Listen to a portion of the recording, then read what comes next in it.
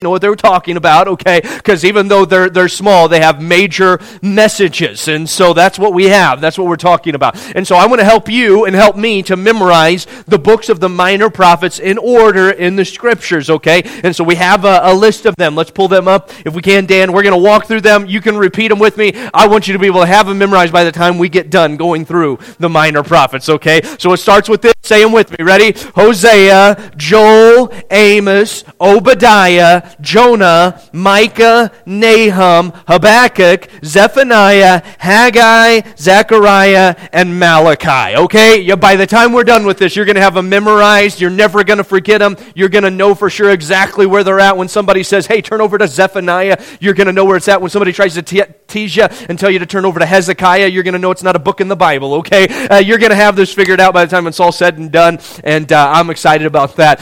Hope that you're learning. Now, as we mentioned last week, while the books in the Bible are listed this way, that's not chronological, okay? And so we've been walking through, and we're going to walk through these books chronologically in order of when they were written. And so last week we mentioned the first one was Jonah. Jonah was the first one that was written. After him was Amos. And then last week we dove into the book of Hosea. Today we find our way to the book of Micah. And so if you find your way there this morning, that's where we're going to start. Let's begin, have a word of prayer, and then we're going to dive into kind of an overall view, a big sky view of the book of Micah, and really get an idea. My goal through these studies is so when you're reading these books of the Bible, you'll understand what's going on, all right? You'll have a better understanding of what's taking place when you're reading through them and reading about all the judgments and things that are happening. You'll know who he's talking to, why he's saying what he's saying, and have kind of an idea of who the author is and what's taking place there so that we can better understand the Word of God. Let's pray, ask for the Lord's help, and then we're going to dive into learning about the book of Micah this morning. Father, thank you for this opportunity that you've given us to be able to come and to open your Word for a few moments. And I pray now that as we dive into your Word, that God, you would speak to our hearts.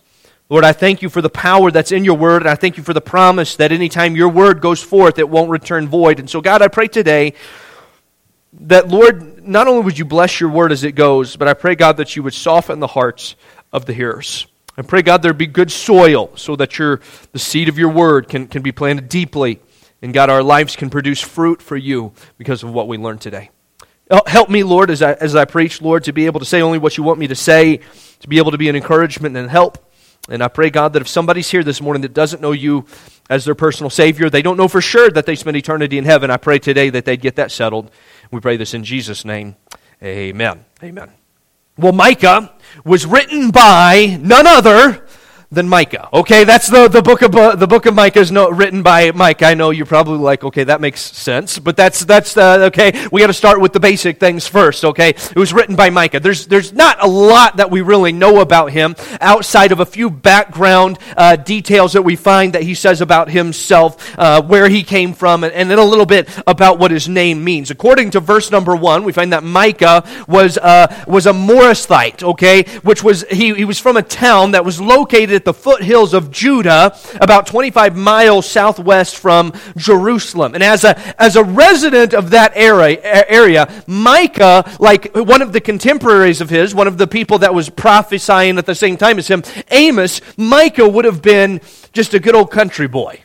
All right, he wasn't some guy that was raised in the city. He wasn't some guy that was familiar with the politics of the day, and he didn't know necessarily all the details of all the grub that was going on in the big city that was happening. Micah was just a good old boy out in the country, probably a farmer of some sort. That's who Micah was.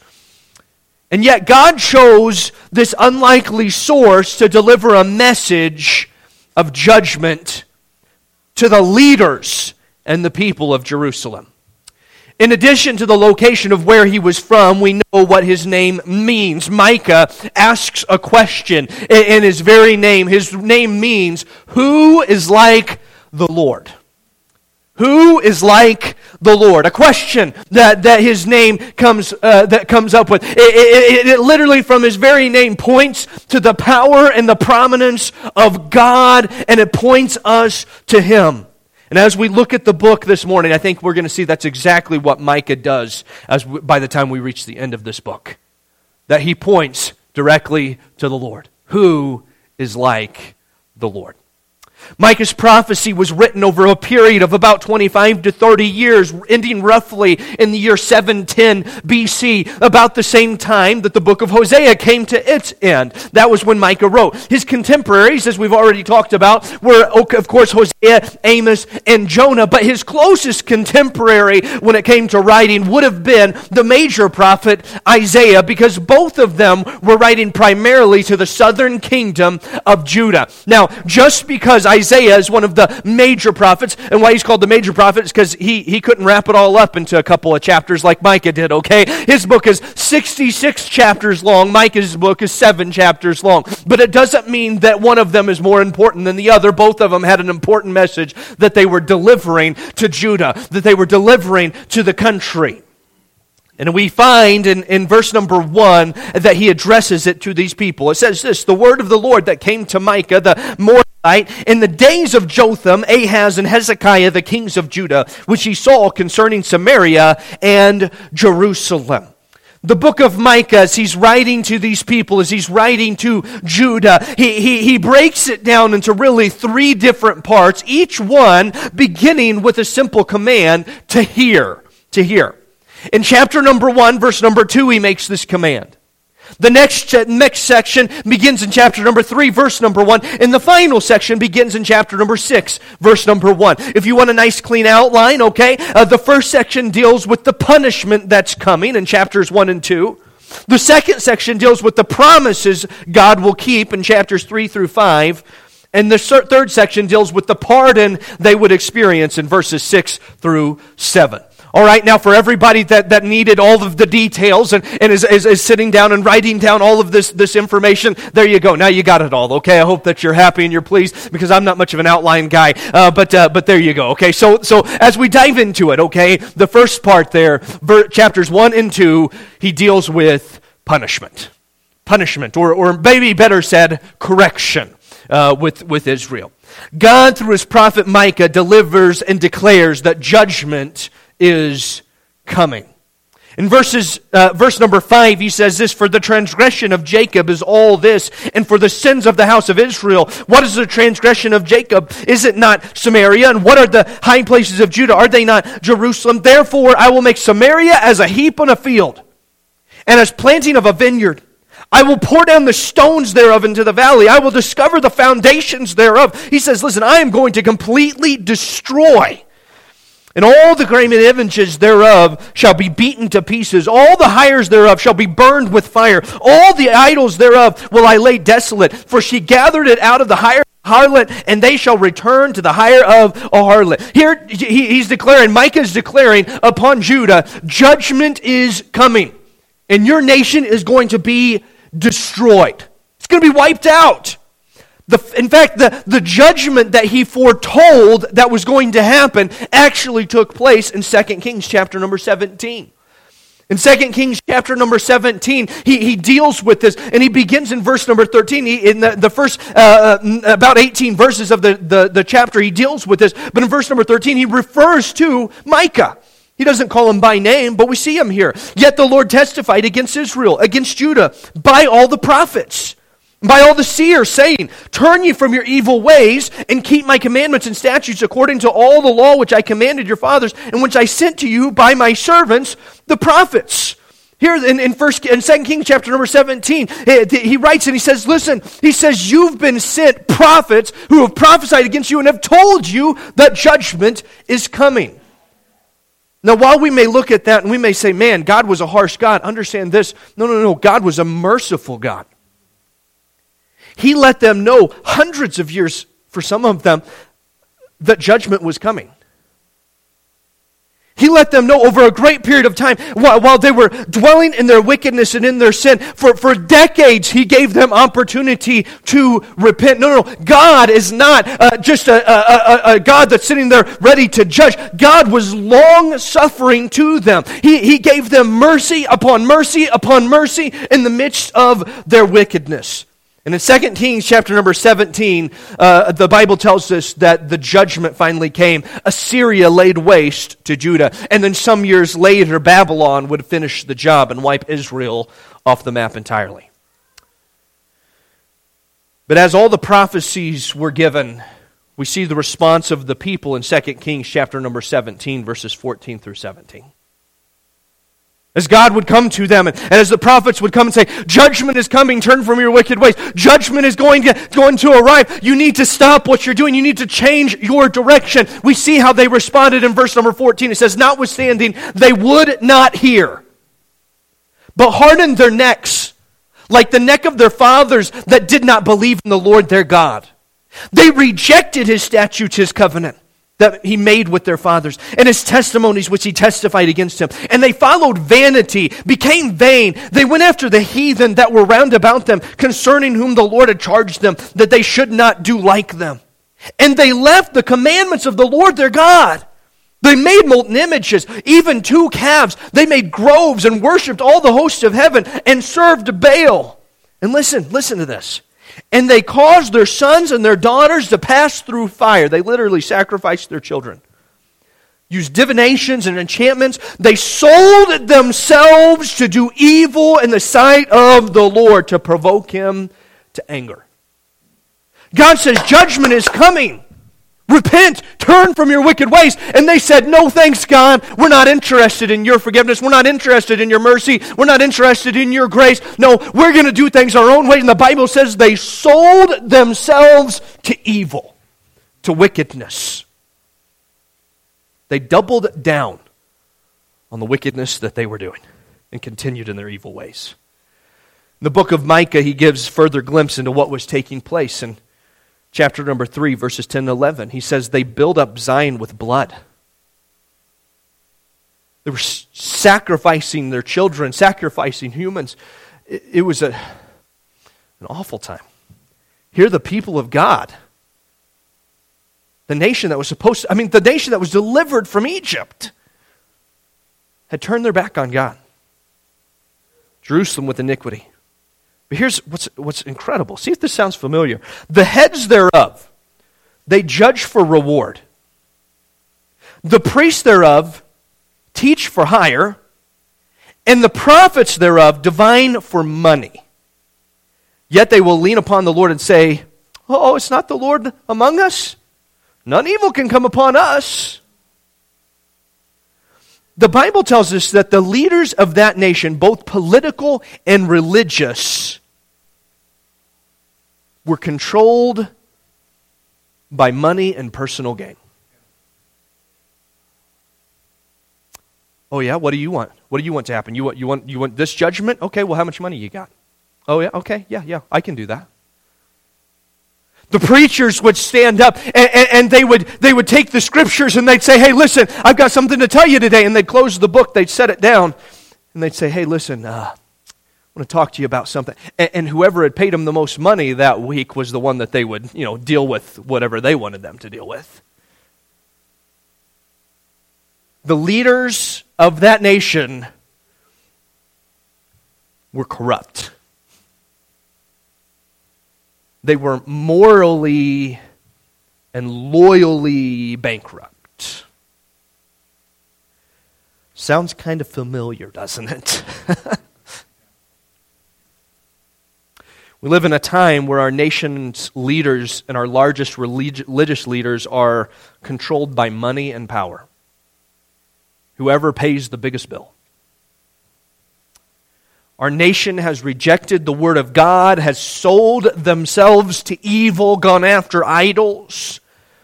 And while Israel sacrificed their children on the altar of their false gods, we're sacrificing our children on the altar of convenience and social acceptance. Taking the lives of precious children while they're in the safest place that they could possibly be, in the womb of a mother. Destroying a child mentally and emotionally by mutilating their bodies at the cries of gender confusion. The reality is our nation isn't much different from what Judah was.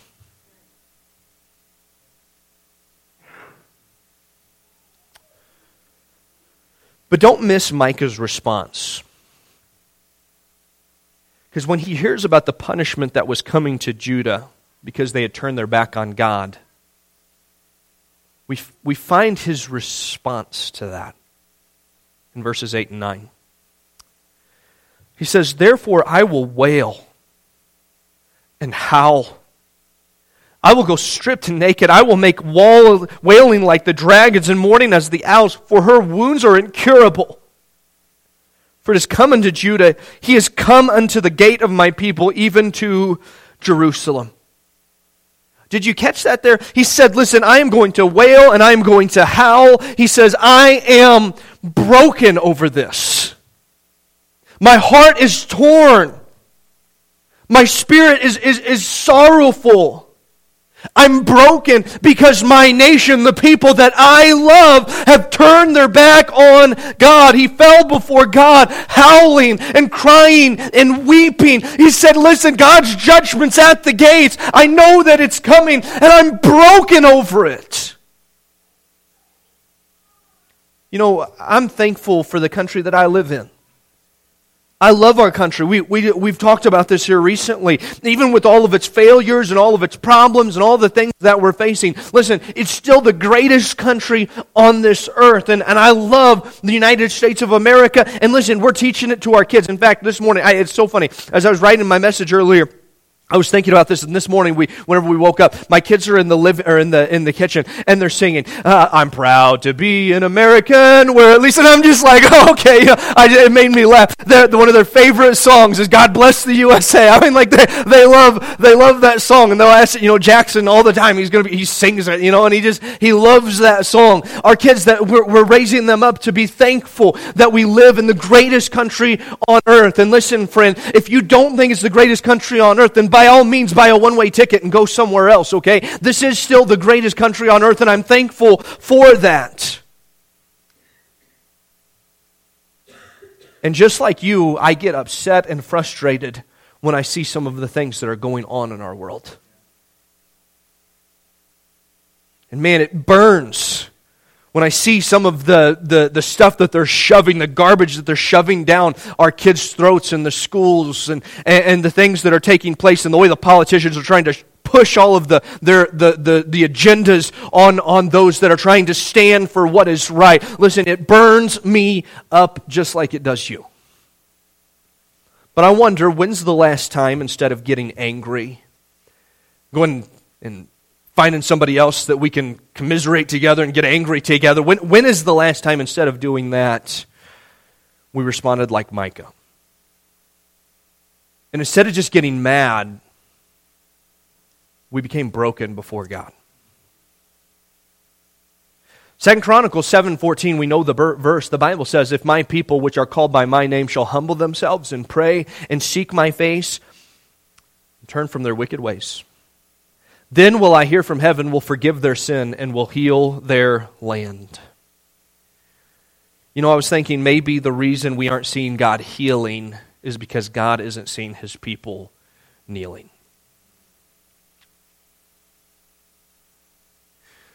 Because what happens so many times is, in our anger, we stand up and we try to do what only we can do. But when we kneel before God, then we see God do what only He can do. You remember when Moses tried to, he was angry what was going on with the oppression of the children of Israel. It angered him to see what was happening to the Hebrews. You remember what he decided to do? He took it into his own hands. And he killed one of the Egyptian guards. And then he had to flee for his life. Oh, I just got to do something about this. 40 years later, God says, "Okay, Moses, you've had your chance. Now it's my turn. You tried to deliver that one Hebrew, that one Israelite. Let me show you whenever we do things my way." And He delivered the entire nation of Israel. You see, we can get so frustrated and so angry. And listen, there is a righteous indignation that should well up in us whenever we see people trying to attack some of the most vulnerable parts of our society, especially when it comes to our children. And listen, there should be something in us that makes us want to stand. But friend, may we not stand before we bow. And come like Micah and cry out to God. A nation that turns its back on God is sure to fall. And God has been merciful to our country for these past 247 years. But listen, judgment could be just around the corner. And I wonder if that does anything in us to make us bow before Him and be broken before our Father. It's time that Christians get stirred up. Instead of going to blows, instead we bow before God. And in humility call out and say, God, I'm broken for my country. Micah saw the coming judgment and the coming punishment. But then we come to chapters 3 through 5, and we find the promises that he mentions. The promises. Now, when we think of promises, immediately our mind goes to positive things. Well, I promise I'm going to do this. I promise I'm going to do that. And so immediately we think of it in a positive light. And oftentimes that is the case. And many times in the Bible, I'm thankful for the promises of God that are positive. But that's not the only thing that God promises whenever He talks about this. He also promises that judgment was going to come. And God is faithful to deliver on His promises. In Micah chapter number 3, verse number 1, he says, and I said, hear, I pray, O heads of Jacob and you princes of the house of Israel. He begins by declaring judgment on the ruler, promises that judgment is coming. He says, and the princes of the house of Israel, is it not for you to know judgment? Judgment's coming. Who were they? They were the ones that hated good, that loved evil, who pluck off their skin from off of them and their flesh from off their bones, who also eat the flesh of my people, flay their skins from them. They break their bones, chop them in pieces as for the pots and his flesh within the cauldrons. I don't have to go into great detail here. I think you can read into this and understand what was happening here.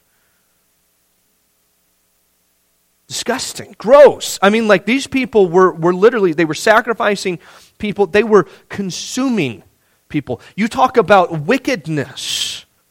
That was the leaders of this country. And then he deals with judgment on the false prophets in verses 5 through 7. Thus saith the Lord concerning the prophets that make people err, that bite with their teeth and cry peace, and he that putteth not into their mouth, they even prepare war against him. Therefore night shall be unto you, that ye shall have no visions, and it shall be dark unto you, that ye shall not divine. And the sun shall go down over the prophets, and the day shall be dark over them. Then shall the seers be ashamed, the diviners confounded. Yea, they shall all cover their lips, for there is no answer of God. God says, listen, He says, here's your judgment, prophets. He said, I'm not speaking to you anymore. The fount is turned off. Silence is what you are going to get. You're not going to hear anything. It's done. You know what's interesting? You get to the end of the book of Malachi. And from the book of Malachi, it's actually the final book of the Old Testament. It's actually the book of Nehemiah. But you get to the end of that book. From that time until the book of Matthew, about 400 years go by. And we find that there was no prophet. There was no word from the Lord. For 400 years, silence. Judgment was coming. God promised, and God always delivers. And then he deals with the judgment of the city of Jerusalem itself. In verse number 12, he says, Therefore shall Zion for your sake be plowed as a field.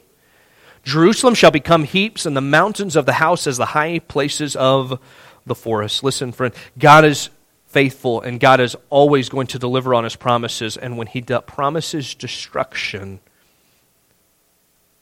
they could be sure it was coming. The Bible, we just went through the book of James. The Bible tells us, when lust hath conceived, it bringeth forth sin. And sin, when it is finished, bringeth forth death. Now, sometimes it's physical death.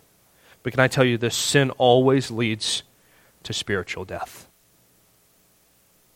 And you can mark it down. You think you can continue in your sin, you can play in your sin, and it's not that big of a deal, and nobody knows about it, and I can get away with it, and it'll be okay. It's not that big. It's just a little sin and all this different stuff. And God says, listen, I promise you, you continue in sin, it ends in destruction. That's a promise from God. But then he goes on, and in chapters 4 and 5, he begins to point to some of the precious promises of blessing to come. In verse number 1 of chapter number 4, he says, "But in the last days it shall come to pass, that the mountains of the house of the Lord shall be established, and the top of the mountains, and it shall be exalted above the hills, and people shall flow unto it, and many nations shall come and say, Come, and let us go up to the mountain of the Lord, and to the house of the God of Jacob, and he will teach us his ways, and he will walk in his paths, and the law shall go forth to Zion, the word of the Lord from Jerusalem." In verse number 5, he says, "For all the people will walk, everyone in the name of his God, and we will walk in the name of the Lord our God forever and ever." Micah promised and prophesied that there was a day coming when Israel and Judah would and will turn back to the Lord, and God will deliver on his promises. The Abrahamic covenant would come through. The Davidic covenant would come through. God would keep his end of the deal. In the midst of the rebellion, in the midst of their turning away from God, God said, "Listen, I will keep my promises. I will remain faithful." And the promises of chapter number 4, listen, they're guaranteed because of the promise of chapter number 5. Chapter number 5 has one of the most familiar verses that you find in the entire Old Testament, one that many of us would probably know. In chapter number 5, verse number 2, he says this, "But thou, Bethlehem Ephratah, though thou be little amongst the thousands of Judah, yet out of thee shall come forth unto me, that is to be ruler in Israel, whose going forth have been from old and from everlasting. Therefore will he give them up until the time that she which travaileth hath brought forth. Then the remnant of his brethren shall return unto the children of Israel, and he shall stand and feed in the strength of the Lord, in the majesty of the name of the Lord his God, and they shall abide, for now shall he be great unto the ends of the earth." Listen, friend, can I tell you this? He's coming here and he says, listen, he says, there's coming a day when I'm sending someone that's going to change everything. And that someone, it was Jesus. One day Jesus was going to be born, just like some of these Old Testament prophets that were really no names from the middle of nowhere. God was going to send someone to the middle of nowhere in Bethlehem, a little city there that was going to be born of a virgin. And he was going to change everything, and his name is Jesus. I love it. The end of chapter number 5, it's a message of victory over the enemies. Praise God that Israel's failures, listen, they did not negate God's promises. And I'm thankful that even when I'm not faithful, he still is. He still is. Oh, we've said it so many times, but listen, friend, if you could lose your salvation, you would. You would. My mom grew up in a church that taught that you could accept Christ as your Savior, but as time went on, if you turned away from the Lord, you could lose that salvation. You say, where did they base it on? I have no idea. They didn't really have a verse, I don't think. They just kind of made it up, all right? Listen, the reality is you might be able to pull out a couple of verses here or there out of context and shove it in and say, well, here, maybe this is what it means. Listen, friend, I can show you verses and verses, 10s, 20s, 30s, hundreds of verses that can point to that say you can't lose it. That it's not based upon you keeping it, it's based upon him keeping it. And listen, one of my favorite ones to go to. We just mentioned it, but listen, we'll go to it again because it's one of my favorites, okay? 1 Peter chapter number 1, verse number 3. He says this, "Blessed be the God and Father of our Lord Jesus Christ, which according to his abundant mercy hath begotten us again unto a lively hope." Now, when the Bible talks about hope here, it's not like hope like we think, all right? It's not like hope that I'm from Indiana, and so I'm an Indianapolis Colts fan. And so on Sundays, we would come, during football season, and I say, well, I hope the Colts win. And everybody here is like, yeah, but they probably won't, okay? And I know that as well. It's wishful thinking, right? Okay, that's kind of the way that we think, all right? Hope, that's not what he's talking about. Hope here is a confidence.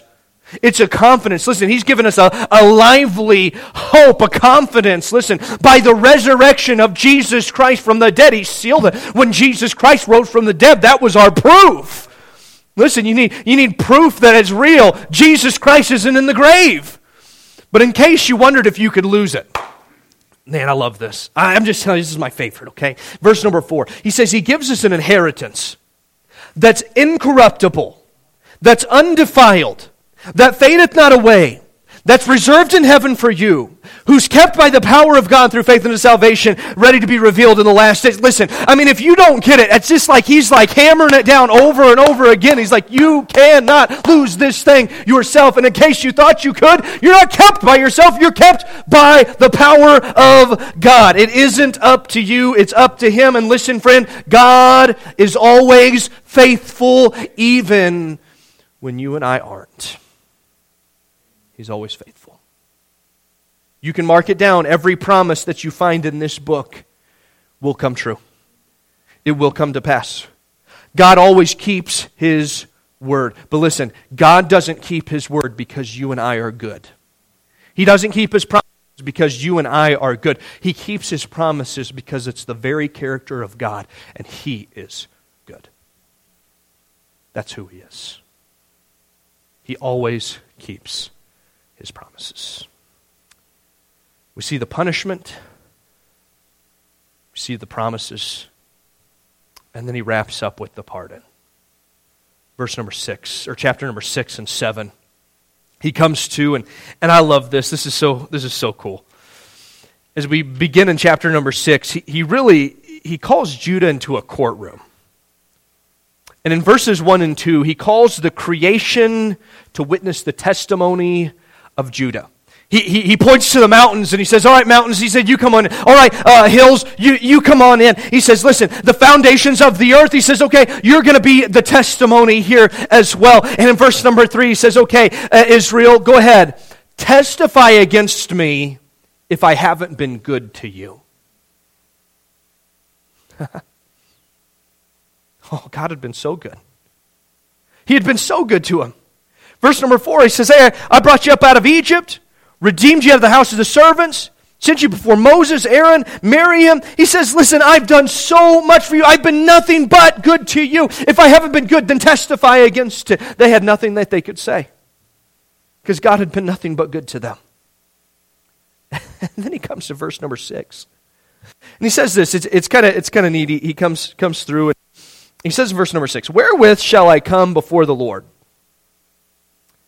He says, so what are we going to do with this? What are we going to do? How should we respond? Israel, Judah, what should we do here? Should I bow before the high God? Shall I come before Him with burnt offering, with calves of a year old? Is that what God wants? Is that what He wants me to do to please Him? Is that how He wants me to respond? Does He want me to sacrifice some cows? Does He want me to bow before Him? And what does God want? And then He stretches it, all right? And like he starts to, get a little crazy here. He says in verse number 7, will the Lord be pleased with thousands of rams? Or with 10,000 rivers of oil? You're talking about, if the whole Amazon River was filled with the oil that we offered as a sacrifice, would that be enough? Or would 10,000 rivers be enough? Shall I give my own firstborn for my transgression, the fruit of my body for the sin of my soul? He says, listen, should I sacrifice my own children? Is that what God wants? And then Micah gives the answer in verse number 8. Look there. He hath showed thee, O man, what is good. He says, God already told you what you need to do, how to respond. What doth the Lord require of thee? Here's what it is. But to do justly, to love mercy, and to walk humbly with thy God.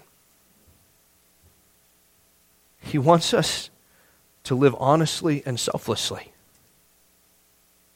With those around us, with those in our life, to live in a way that is honest before the Lord and before man. That's what the idea of to do justly has. To love mercy. God has shown unfathomable amounts of mercy to us, and that's what He desires for us to show to others. And then this last part, I love this. And to walk humbly with thy God. Listen, He could have said anything. And He says, I want to have a relationship with you. I want you to walk with me. Christian, are you walking with God this morning? The Bible tells us in Psalm 119, 105, thy word is a lamp unto my feet and a light unto my path. So God's word directs our steps. It lights our path for us, so we can see how we ought to walk. I love what the Bible says in Psalm 37, verse number 23. The steps of a good man are ordered by the Lord, and he delighteth in his way. God, I want to walk with you. I want you to guide me. I want you to lead me. And I want to walk by yourself. I want to walk in a way that's pleasing to you. And so I'm going to shine this light, give me enough light so that I can just take that next step and just keep walking with you day after day after day after day. Listen, you know what he's getting to here, Micah is getting to here? He says, listen, God's not looking for some grand show of religiosity. He's not looking for some unbelievable thing where you take it and you put it on a billboard somewhere for everybody. That's not what he's looking for. No, what God is looking for is a daily personal relationship. Each day, walking closer and closer to Him. There's another man in the Bible that we know very little about. In fact, there's less verses about him than even Micah. His name is Enoch. His life it's a fairly short study. If you want to do a character study on a life and you want to start somewhere that's fairly simple, start with Enoch. Okay, it's pretty simple. There's only a few verses that have to do with him that really talk about him. You find a couple in Genesis that we'll talk about. There's one or two over there in Jude. That's pretty much the life of Enoch that you can find. But what we know about the life of Enoch is convicting, and it's powerful. The thing that he was known best for was his simple testimony. In Genesis chapter number 5, verse 22, the Bible says, and Enoch walked with God after he begat Methuselah 300 years and begat sons and daughters. He walked with God. 2 verses later, verse number 24, and Enoch walked with God, and he was not, for God took him. It's an interesting verse, that verse. He walked with God, and then God took him. It's kind of interesting because we don't know exactly what happened to him, but I like to just kind of think that Enoch, listen, he made it such a priority to walk with God each and every day. Not something grand, just unbelievable, but he just walked with God each and every day for centuries. He just took steps just to get closer and closer to God. And I just kind of think that one day the Lord looked down and he saw Enoch and he said, man, you're not like those people down there anymore. You're more like me. And I kind of think he kind of thought, you know what, it maybe said to Enoch, that world's not your home. Why don't you just come on to your real home, your eternal home. Enoch, I just kind of picture, he's just walking with God, and God says, okay, take one step in the world, and now one step into my presence. Because he was just close to God. I wonder if that would be the desire of your heart. To walk so closely with the Lord that one day you could just take one step on this earth and the next step just be in His presence because you're closer to Him than you are here. To get to the point that you're more like Him than you are like the people of this earth. There's just something different. Because you've been walking with Him and walking with Him and walking with Him. Is your desire that of the Apostle Paul's in Philippians 3:10 where he said that I may know Him? Really know Him. The power of His resurrection, the fellowship of His suffering, being made conformable unto His death. Do you want to know God more than anything? Then walk humbly with Him. Walk humbly with Him. I love how Micah wraps his book up We come to chapter number 7, and I wish we had more time to go through the whole thing, but as we come to the end of the chapter, we get to verse number 18. I love what Micah says. Verse number 18, he says, "Who is a God like unto thee?" It's so cool. You know what's so cool about this? Remember what Micah's name meant? Who is like God? It's kind of like a play on his own name. I heard one preacher say Micah may not have actually been his name that he was born with. It may have been a name, the nickname that was given to him. Now, we don't know that for sure or not, but I kind of like that. Listen, Micah's life just pointed to the Lord, and at the end he said, listen, who's like him? Who is like him? Who is like, it was a God like unto thee, that pardoneth iniquity, passeth by the transgressions of the remnant of the heritage. He retaineth not his anger forever, because he delighteth in mercy. Who does that? The answer, no one. No one. There's no God like our God. There's no God like this God. And then he leaves us with those wonderful words that should leave us stunned for all of eternity. In verse number 19. He will turn again. He will have compassion upon us. He will subdue our iniquities. And listen, and thou wilt cast all their sins into the depths of the sea. Wow. He says he takes their sins. He takes all the sins that they've done, all the wrongs that we've committed against him, all the times that we turned our back on him, and he stayed faithful. He takes them, and he casts them into the depths of the sea. Can I tell you this? He puts up a sign there that says it's a no fishing zone, okay? Because it can never be brought back up again. Remembered no more. That's what God has done for you and for me. Friend, when's the last time that you were broken before God for someone else's sin? That it brought you to the place that you came to the Lord and you were begging him for mercy, not for yourself, but for others. For others. Maybe if we were broken over the condition of our nation, maybe then we would actually see change.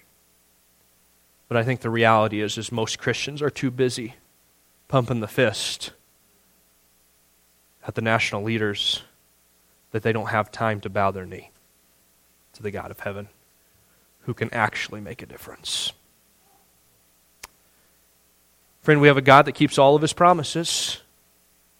The promises that he will deal with sin, and listen, that he will keep you for all of eternity. And whatever this book says, you can take it to the bank because it's always true. And friend, God desires to walk with you. How close are you to the Lord this morning? Can you honestly say that you're walking with him?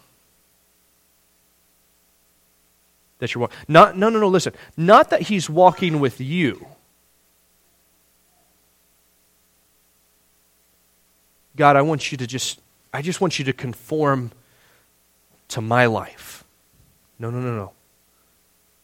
God, help me to be changed into your image. Can you honestly say you're walking with God? Because that's what he desires for your life. Friend, the book of Micah is a powerful book. It's an awesome book. And as we close the pages of it, who is like the Lord? There's none like him. And I hope this morning our attentions turn to him. And I hope it changes our heart because of who he is. Amen. Let's pray. Father, thank you for this time. Thank you for your word. And thank you, Lord, for the truths that we can find in this incredible book, this small book of Micah. I pray, God, that some of the things that we've learned, Lord, would change our lives today and each day moving forward. With heads bowed and with eyes